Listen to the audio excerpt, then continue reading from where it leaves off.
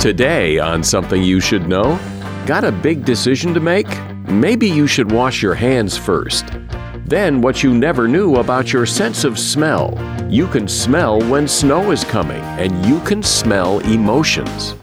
Oh, that's so interesting. Scientists have studied three in particular. Joy, fear, and disgust are discernible through smell. You can smell when snow is coming, and it's a sort of three-part thing, and it is indeed pretty accurate. Also, is listening to your gut instinct a good way to make a decision? And burnout. A lot of people get burned out at work. So you don't burn out because there's something wrong with you. You burn out more because there's something wrong with the way your company operates, and ultimately with the way we tend to overvalue work. All this today on Something You Should Know. If you ask any manager, I bet you they can tell you some hiring horror story, because hiring is hard. That's why if you're hiring, you need Indeed. Indeed is your matching and hiring platform with over 350 million global monthly visitors, according to Indeed data, and a matching engine that helps you find quality candidates fast. And fast is good, but quality also matters. And 93% of employers agree that Indeed delivers the highest quality matches compared to other job sites, according to a recent Indeed survey. So why leave hiring up to your every so often, once in a while, try to do the best you can approach to hiring when Indeed gives you a proven system that works? And so many potential candidates, you're bound to find the right person. And listeners to this show will get a $75 sponsored job credit to get your job more visibility at Indeed.com/something. Just go to Indeed.com/something right now and support our show by saying you heard about Indeed on this podcast. Indeed.com/something.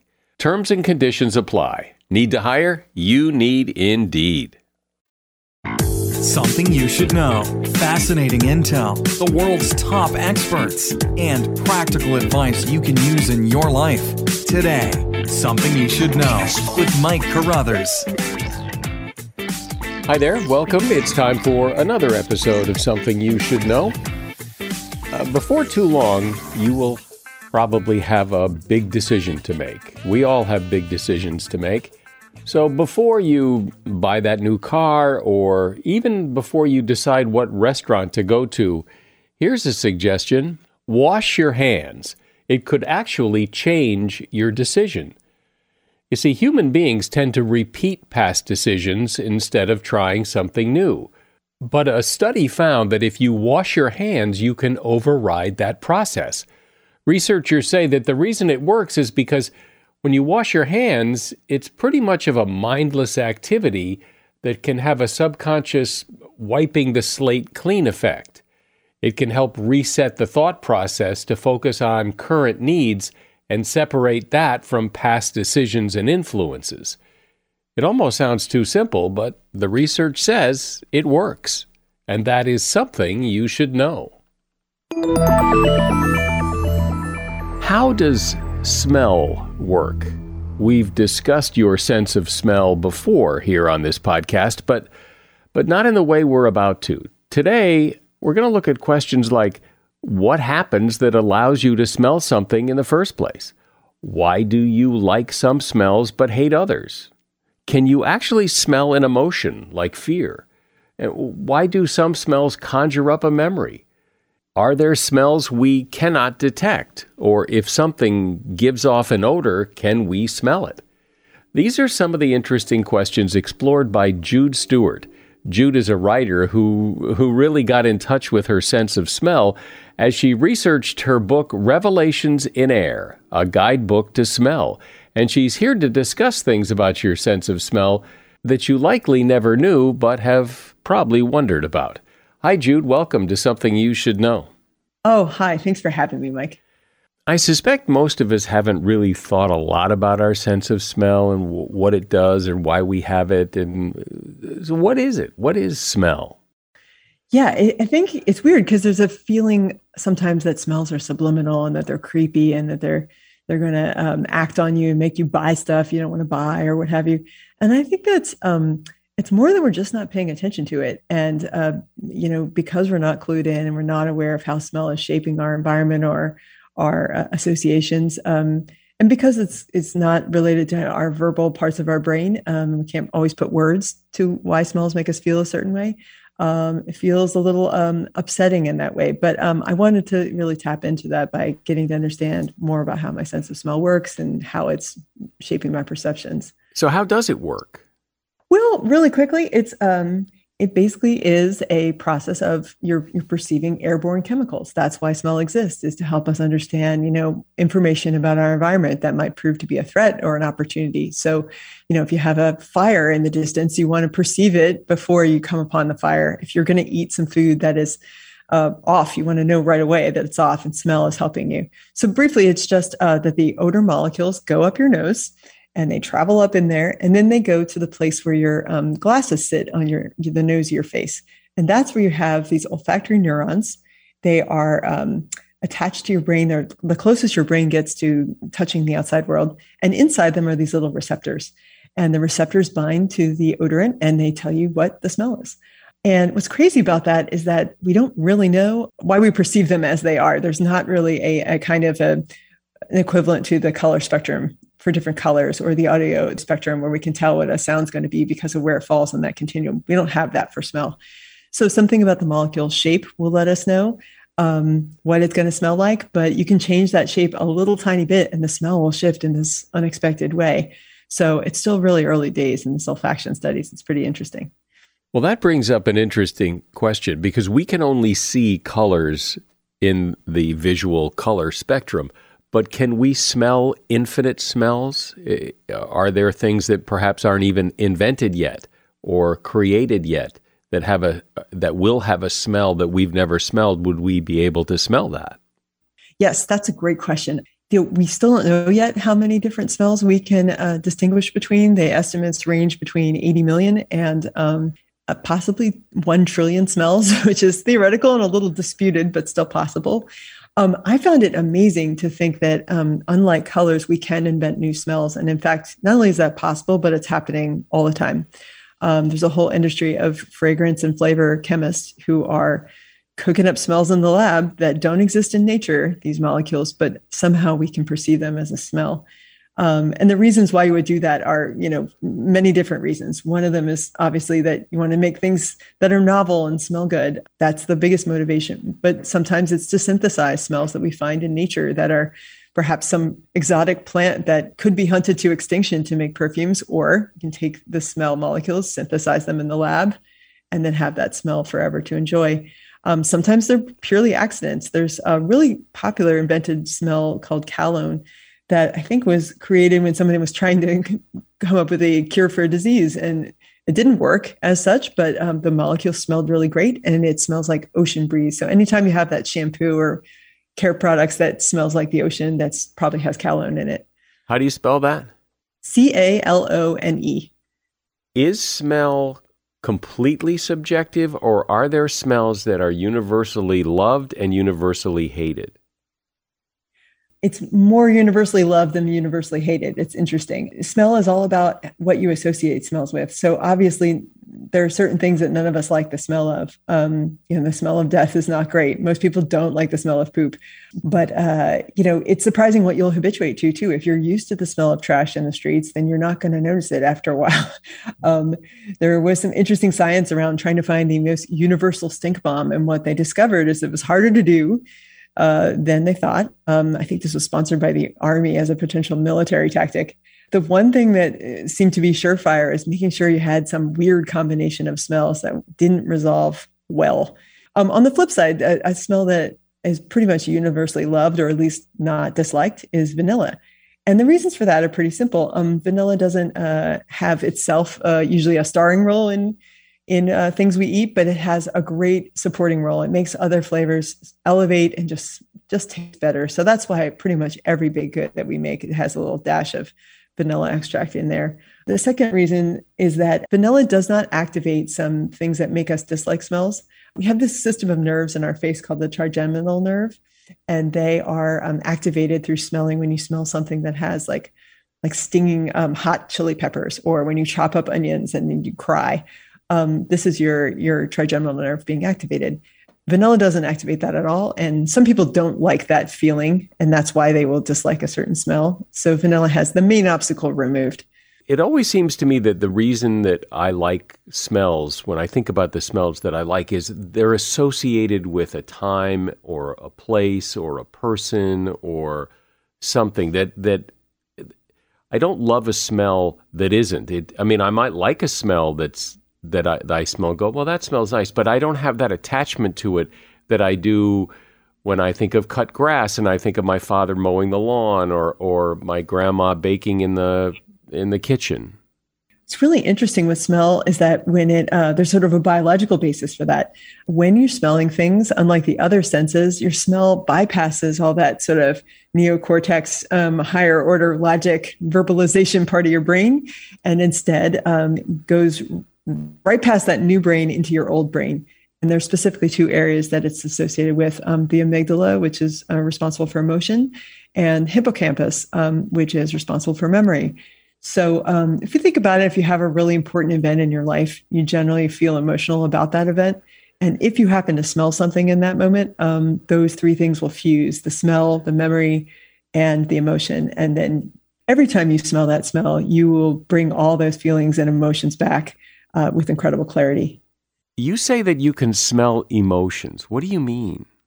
Oh, that's so interesting. Scientists have studied three in particular. Joy, fear, and disgust are discernible through smell. One fun experiment had two groups, and they each watched a different movie. One group watched Disney's The Jungle Book, so a very cheerful, joyful inducing type of movie. And then another movie was Stanley Kubrick's The Shining. So it's a movie that elicits fear. So these folks were all wearing T-shirts. The T-shirts were removed, and then they were given to another group. And the question was, can you smell the T-shirts that are associated with fear and the ones that are associated with joy? And the answer was overwhelmingly yes, that people were able to detect those things through smell alone. I want to talk about how we can smell emotions, because I think that's really interesting. I'm talking to Jude Stewart, and she is author of a book called Revelations in Air, a guidebook to smell. Hey, a shout out to Claritin for supporting this episode and providing us with samples. You see, I'm what you call a seasonal allergy sufferer. Stuffy nose, watery eyes. If you have seasonal allergies, you know what I'm talking about. I don't sleep as well because I'm all stuffed up. Food doesn't taste as good. Luckily, though, for those of us who live with the symptoms of allergies, we can live Claritin Clear with Claritin D. Now, I know people with allergies who they just live with it. And, well, that's a strategy. But why? If there's relief, why not try it? Claritin D is designed for serious allergy sufferers. Claritin D has two powerful ingredients in just one pill that relieve your allergy symptoms and decongest your nose so you can breathe better. Everyone in my house who has allergies takes Claritin D. Ready to live as if you don't have allergies? It's time to live Claritin Clear. Fast and powerful relief is just a quick trip away. Find Claritin D at the pharmacy counter. Ask for Claritin D at your local pharmacy counter. You don't even need a prescription. Go to Claritin.com right now for a discount so you can live Claritin Clear. Use as directed. As a listener to Something You Should Know, I can only assume that you are someone who likes to learn about new and interesting things and bring more knowledge to work for you in your everyday life. I mean, that's kind of what Something You Should Know is all about. And so I want to invite you to listen to another podcast called TED Talks Daily. Now, you know about TED Talks, right? Many of the guests on Something You Should Know have done TED Talks. Well, you see, TED Talks Daily is a podcast that brings you a new TED Talk every weekday in less than 15 minutes. Join host Elise Hu. She goes beyond the headlines so you can hear about the big ideas shaping our future. Learn about things like sustainable fashion, embracing your entrepreneurial spirit, the future of robotics, and so much more. Like I said, if you like this podcast, Something You Should Know, I'm pretty sure you're going to like TED Talks Daily. And you get TED Talks Daily wherever you get your podcasts.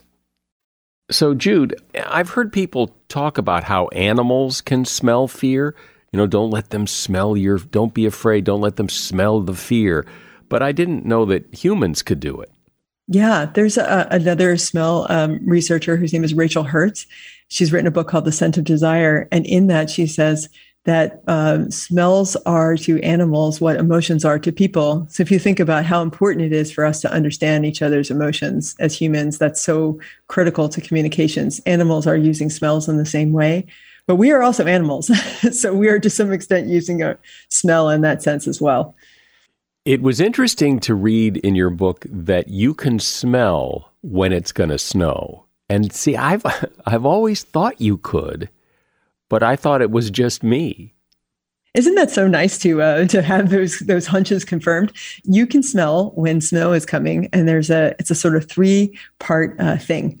The first is that cold tends to deaden your sense of smell. So what you're registering first off is the cold and that blankness. And into that blankness will be a sudden rise in humidity. And that's the precipitation coming. And then the third thing that you'll notice is, again, those trigeminal nerves in your face will start to tingle and activate. So those 3 sensations together help you predict snow. And it is indeed pretty accurate. I never knew that you could trademark smells. And in fact, that Play-Doh, the smell of Play-Doh is actually trademarked. This is correct. This is absolutely correct. I wanted to look at Play-Doh because I thought, it's an iconic childhood smell and it'll be great for emotions and, nostalgia. And what I didn't realize is that it's one of the very few trademark smells. And that helped. I had to learn a bit about the difference between a trademark and a patent. A patent has to do with the product's functionality, like does it do the thing that it promised to do? And a trademark doesn't have to do with functionality. It has to do with those intangible qualities like, is this the real thing? So when you're smelling Play-Doh, what you're smelling is the fact that it's the actual Play-Doh and not some kind of imitation. Is the smell put in there deliberately to smell that way, or is it a byproduct of what the Play-Doh is made of? It's both. You can actually look up the trademark online and see what they describe as the smell notes. But yeah, it's a combination of the actual ingredients, but then also a few additives that are actually like vanilla and cherry notes. So the next time you pick up your Play-Doh, maybe see if you can sniff for those notes. But you'll also notice some like kind of damp, doughy quality. It has a bit of salt to it. Those are actual ingredients of the product. I wonder, can you like distill that in a bottle? Can they make Play-Doh perfume? Oh, Mike, you can distill everything in a bottle. Every smell is potentially synthesizable and probably has. I mean, there are some very interesting perfumes out there. I think Eau de Play-Doh is probably out there. Really? Eau de Play-Doh. Yeah. Nice. What are some of the smells that you find particularly fascinating? I really like some stinks. I wanted to learn things about, perfume ingredients and spices and pleasant smells, and certainly didn't want to overload the book with stinks. But I also wanted to get to know some things that people like that they maybe shouldn't like as smells. Gasoline and skunk were 2 of those that I kind of dove into. A stink that I kind of set out to learn to be friends with was the smell of durian. It's this really, really smelly kind of spiked fruit that comes from Southeast Asia, from Malaysia in particular.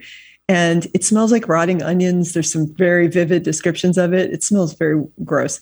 And then when you open it up, though, it has this beautiful custardy center and a really high sugar content. So people tend to make it into ice cream.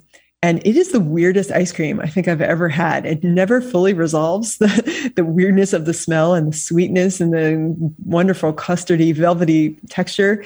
And it's so weird. You just keep getting hits of strangeness when you eat it. I eventually just became very hooked on it. You mentioned gasoline, okay? I like the smell of gasoline, and I know why, because my earliest memories of gasoline, the smell of gasoline, was more or less combined with fresh cut grass, because my father used to fill up the lawnmower with gasoline and then he would cut the grass, and those 2 smells are linked for me. And so I like the smell of gasoline. I mean, I don't crave the smell of gasoline, but I don't find it objectionable. I find it rather pleasant, but I guess most people don't.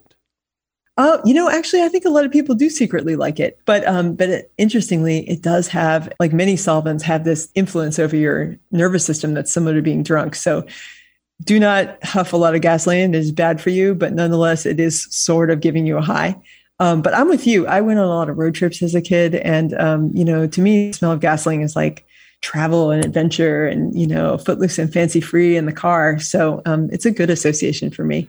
Well, and, speaking of my father, cigars are a good example to me of, I don't like cigars. I can't stand the smell of cigars. And it's specifically because when I was young, my father, when we would be driving, my father would be smoking a cigar occasionally, but the smell was just horrible. And ever since then, I can't stand cigars, but other people love the smell of cigars. It's funny because I am a fan of the smell of tobacco before it's been burnt. I really like that tin note. And I think it has to do, again, with associations. A friend of mine during COVID he was supposed to move overseas to his dream job. And then at the last minute, he couldn't go. And he was stuck here. And so he would come over and he took up pipe smoking just to kind of pass the time. And he had all these beautiful pipes and beautiful tins. And he told me about how smell is so important, that there's literally this concept of the tin note, the smell in the tin, or the room note, whether or not it leaves a beautiful or objectionable smell in the room. And it was so bound up in his enthusiasm that I became really keen on the smell of tobacco. But, it was voluntary. I wasn't stuck in a tiny car. I defend your position. I think you were right not to like it. It's probably not so nice to make you smell it that much. It's interesting to me how people take their sense of smell for granted. I equate it with like electricity. Like, you don't realize how important electricity is until there's a power failure, and then you realize how essential it is. And you don't realize how important your sense of smell is until you lose it. And with COVID especially, but also just as people get older, your sense of smell sometimes fades away temporarily or maybe permanently, and then you really miss it. And that's why I think partly it's important to kind of maximize, use it or you lose it, maximize on what you've got, and become kind of attuned to the smell that you have. But yeah, that is unfortunately kind of common. And one of the reasons why people tend to eat, saltier food when they get older is because they're not smelling it as much. It's not quite as satisfying. So they're seeking that hit of whatever's going to taste like something. Well, when you say use it or lose it, I don't think people think much about using their sense of smell. It's just there. You smell what you smell, and that's the end of that. So what do you mean by, use it? Smell is shaping our reality, and we might not just realize that we're registering smells. So I think tuning into that, it allowed me to sort of be aware of all my senses working in concert together to create an impression of something. And I realized that it was information that I was not necessarily consciously taking in, but unconsciously taking in. And so I wanted to be attuned to that. Interestingly, your olfactory neurons, where the receptors are, they regenerate every 4 to 6 weeks. So, depending on the smells that you expose yourself to, you can, if you get out there and you're more adventurous, you could possibly regenerate with some more interesting receptors. Well, I can certainly tell that my sense of smell is not as vivid as it used to be, but I still can smell everything just fine. But I can't imagine what it would be like to not be able to smell at all. Smell is just a rich aspect of what surrounds us. It's interesting when you think on the flip side of people who've lost their sense of smell. They tend to be highly prone to depression. Or anxiety. They lose interest in sex. They sometimes eat not enough and they lose weight, or they eat too much because they're eating too much salty or fatty food, just trying to get some kind of hit. And they describe the experience as one of like just being sterile. You walk into your house doesn't smell like your house. Your wife doesn't smell like your wife. It's very lonely. And with all the people who've lost their sense of smell through COVID, luckily most of them are recovering it, but it can take weeks or months. And they don't really appreciate what they've lost until the sense of smell is gone. And then they tend to report a really dire situation that I hope changes for people. One of the smells you researched that I want you to talk about is baby smell, the smell of a newborn baby, because because it's really interesting what that smell is and where it goes and what it means. So talk about that. I was interested in the way in which that smell kind of, again, fuses with memory, fuses with emotion. The time when my baby was so small, it's like nothing else exists in the world but this little person. And when you've finally gotten them clean and sweet smelling and they smell like their little bodies, it's marvelous. And, and it's such a fleeting sense. It doesn't last very long, maybe 6 weeks. And so I was interested to find out, like, what science have to say about that? And in fact, it's a little crazy. They don't entirely know where new baby smell comes from, but it's very clear that parents can identify their own children, from that smell super early on. There's one study where women had very limited exposure to their newborns, 10 minutes to an hour of total exposure. And they were asked to identify, which T-shirt had been worn by their baby. And to an overwhelming degree, they were able to do it, even though they'd had no hit of this. They had not very much encounter with this smell. They still kind of knew it right away. And it's been tested with fathers as well, with amniotic fluid in a different study. And the fathers were able to tell which amniotic fluid was their child. So it's very strongly imprinting. Wouldn't you think that the smell of a baby is one of those smells that pretty much everybody's going to like? That could give vanilla a run for its money. I agree with you there. I think so. Particularly the smell of your own baby. If you don't like the way your own baby smells, that could be a real problem. And it's interesting how kids' smells shift over time. How as kids get older, they don't smell quite so nice. There was a study I encountered that was about trying to quantify or, get to the bottom of that. And it's indeed true. As kids get older and they need less paternal or parental care, they do in fact sort of smell less attractive, that sort of pushing the parent away in an olfactory sense. Well, it's such a universally interesting topic because, pretty much everybody has a sense of smell. And I imagine everybody's wondered about how it works and why it works the way it does and why it brings up memories and things. And so it's interesting to hear the research. Jude Stewart has been my guest. She is author of the book Revelations in Air, a guidebook to smell. And you'll find a link to that book in the show notes. Thanks, Jude. This was fun. Thanks so much, Mike. It was a real pleasure. I enjoyed talking to you. How many times have you heard people describe themselves as burned out? Oh man, I am so burned out. Well, maybe you've even said it about yourself. But what does it mean to be burned out? Is there a real definition? Or if you say you're burned out and you think you're burned out, well, you must be burned out. And if you are feeling burned out, what is it you can do about it so you don't feel that way? Jonathan Malasik quit his job as a tenured professor because he was burned out. He then researched and wrote a book about it called The End of Burnout: Why Work Drains Us and How to Build Better Lives. Hey, Jonathan, welcome to Something You Should Know. Thank you so much for having me. So to hear people talk about burnout, almost seems like an epidemic. So what is it exactly? It seems like a self-described thing that if you say you're burned out, then you must be. But is burnout like a real thing? Are there a list of symptoms that if this happens, if you feel this way, then you're burned out? Or is it not that? There's a big difference between our common cultural conversation about burnout and the scientific conversation about it.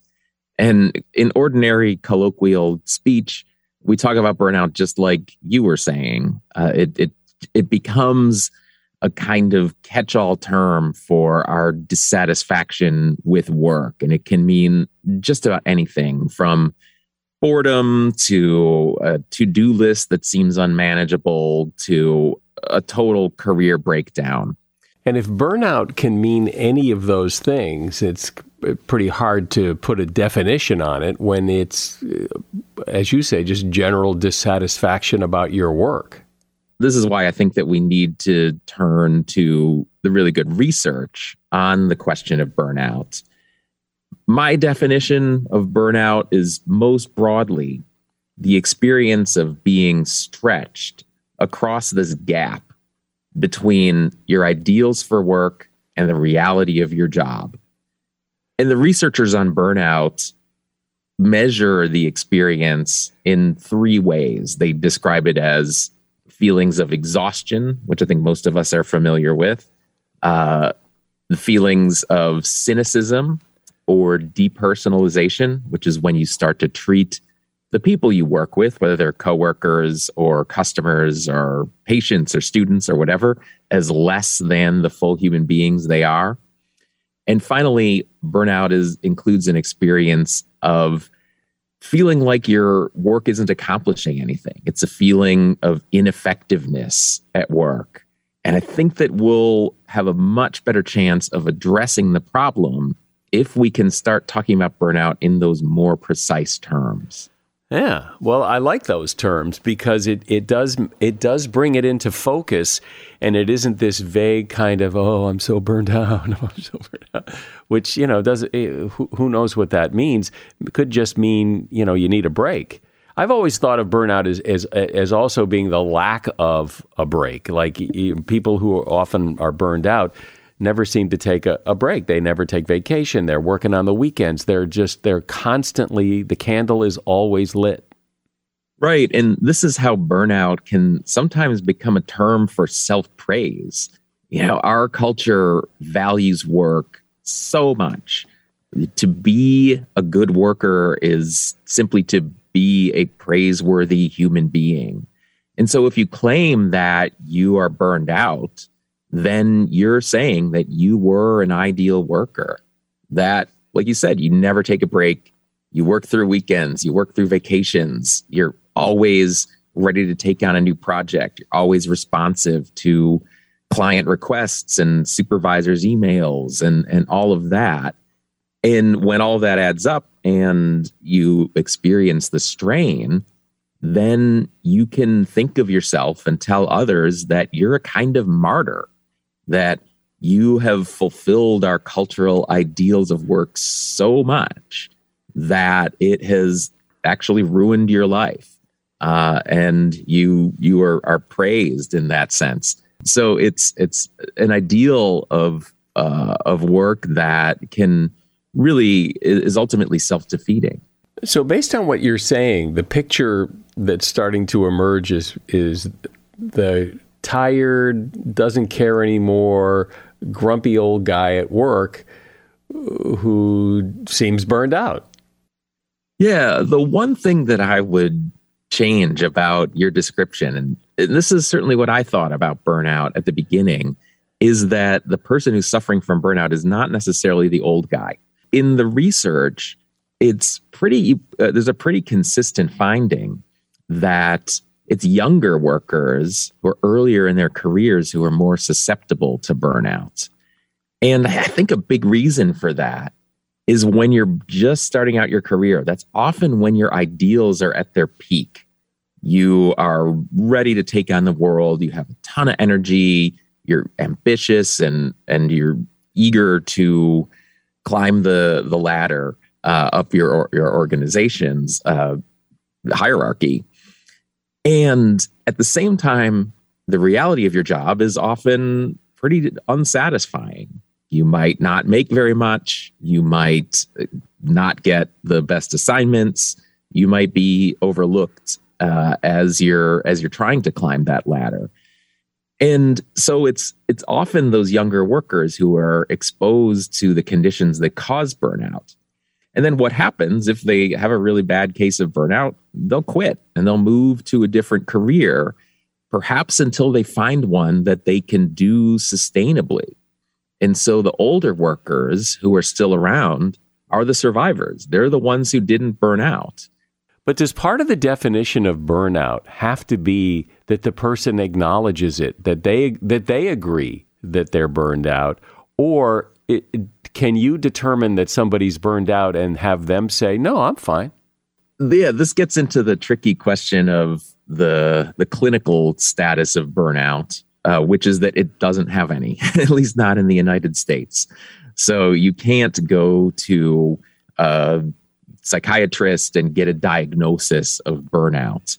And so to find out if someone is burned out, you have to get them to talk about it and to say what their experience of work is. And so the scientific research on burnout operates on surveys, and the most widely used one is called the Maslach Burnout Inventory, named after the pioneering researcher Christina Maslach.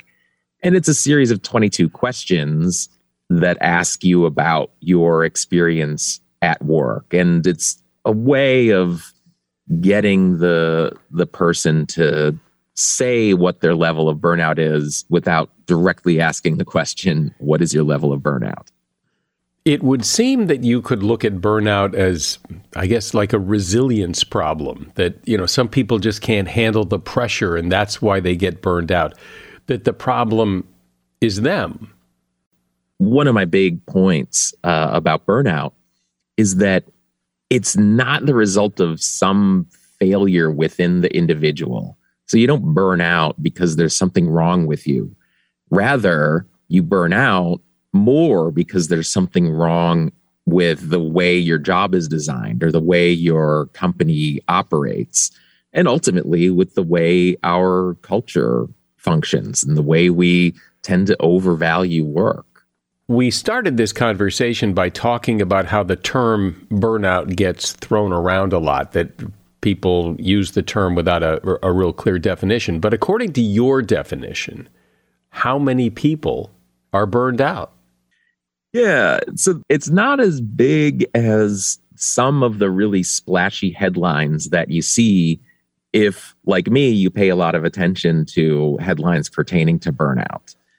I've seen numbers in generally pretty shoddy surveys claiming that 77% of all workers are burned out, or the most shocking and perhaps least believable one that I have seen is that 96% of millennial generation workers are burned out.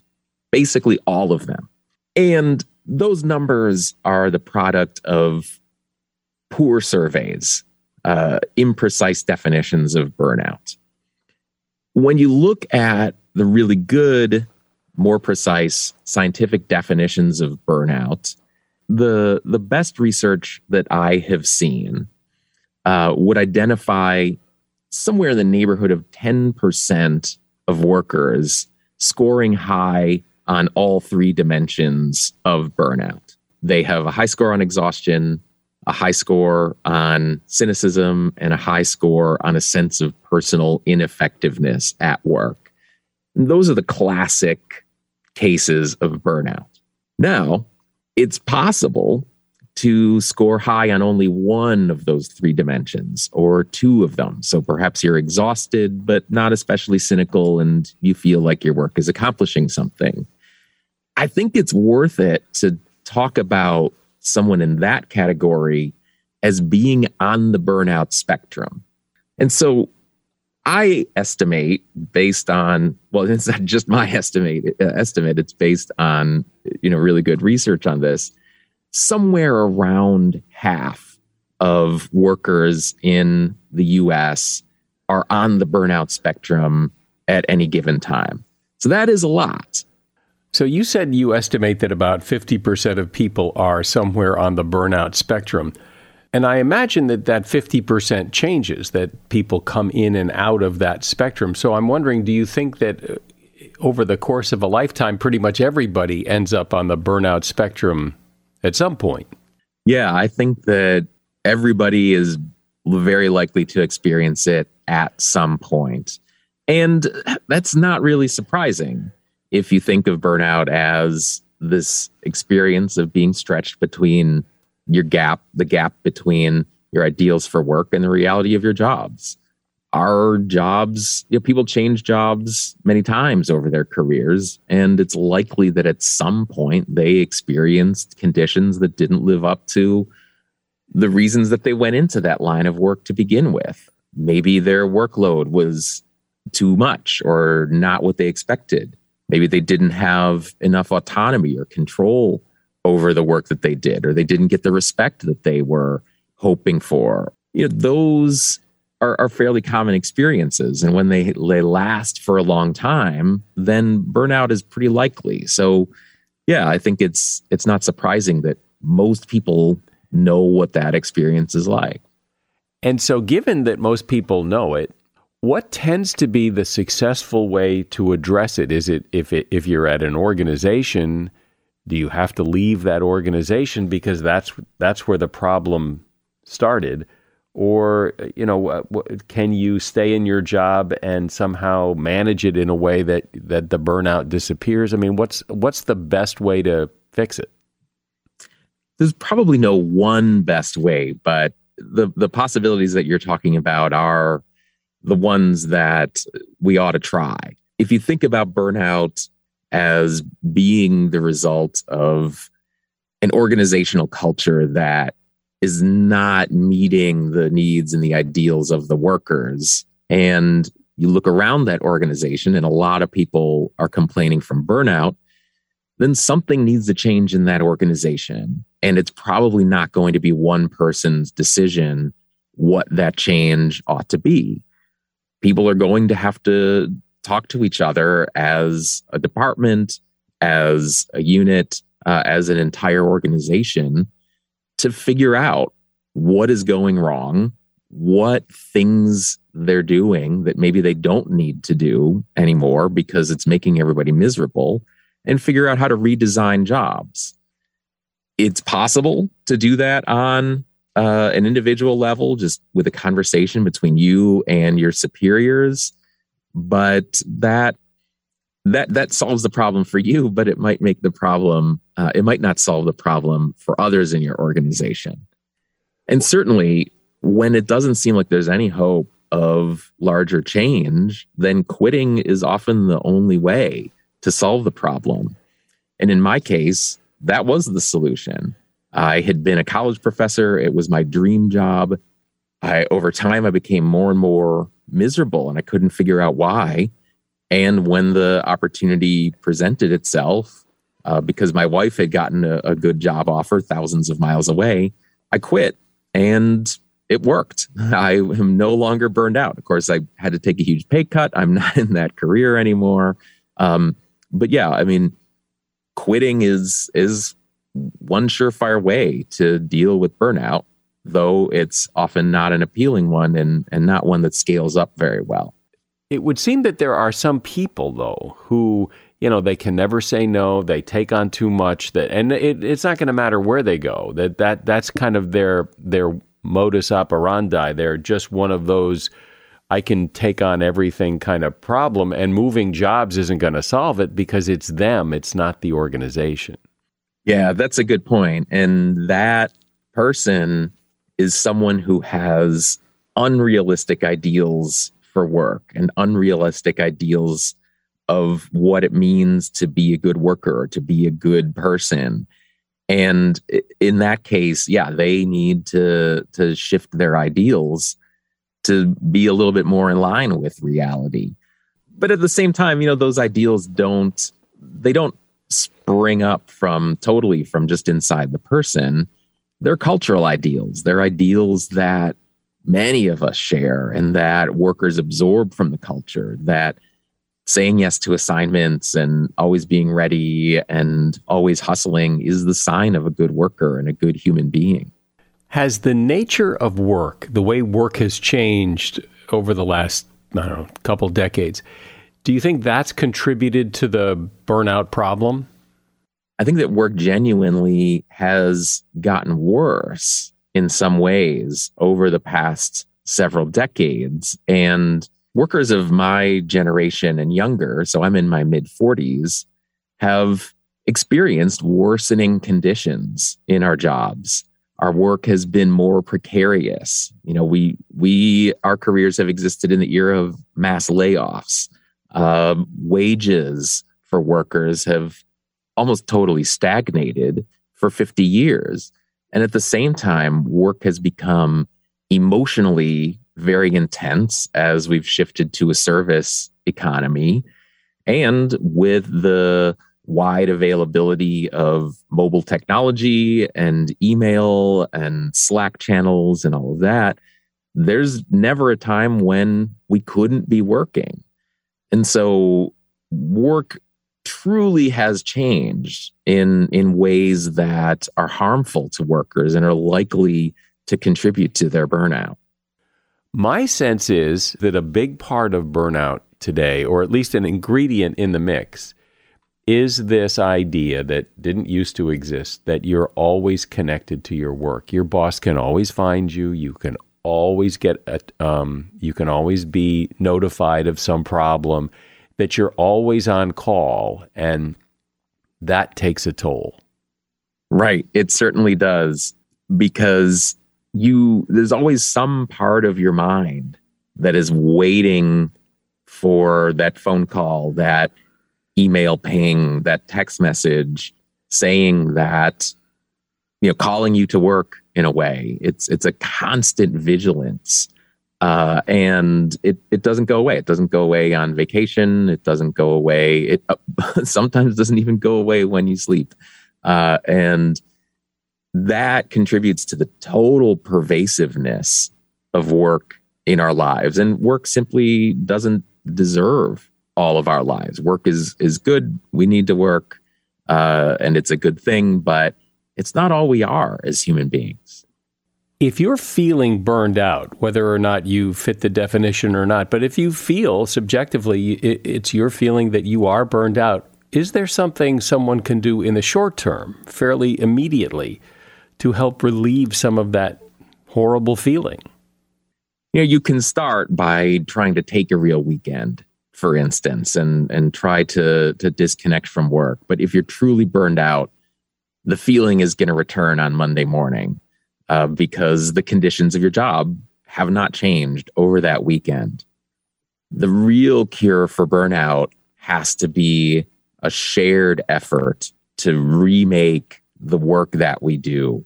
So this is why I think it has to happen at the organizational level.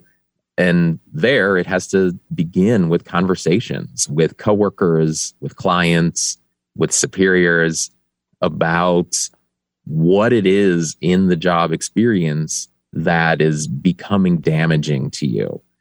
But it also has to entail a larger cultural conversation about the role of work in our lives. Well, given how many people complain that they're burned out, how many people I hear talk about, oh, I'm so burned out, it's really good to get a more specific definition of what it is, what causes it, and what you can do about it.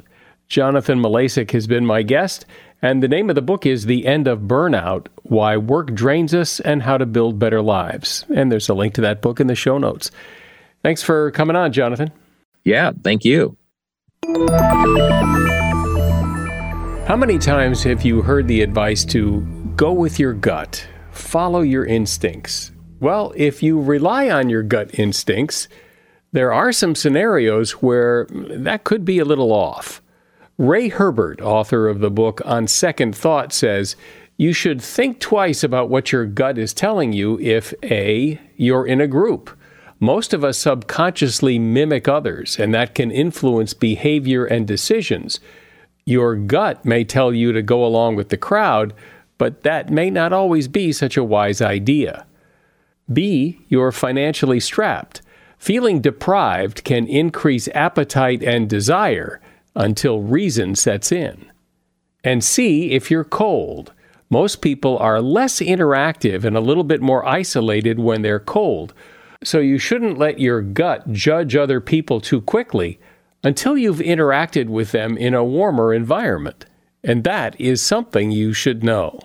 And now that this episode is over, there is no better time than to take a moment and leave a rating and review of this podcast on Apple Podcasts, Spotify, or wherever you listen. I'm Mike Carruthers. Thanks for listening today to Something You Should Know.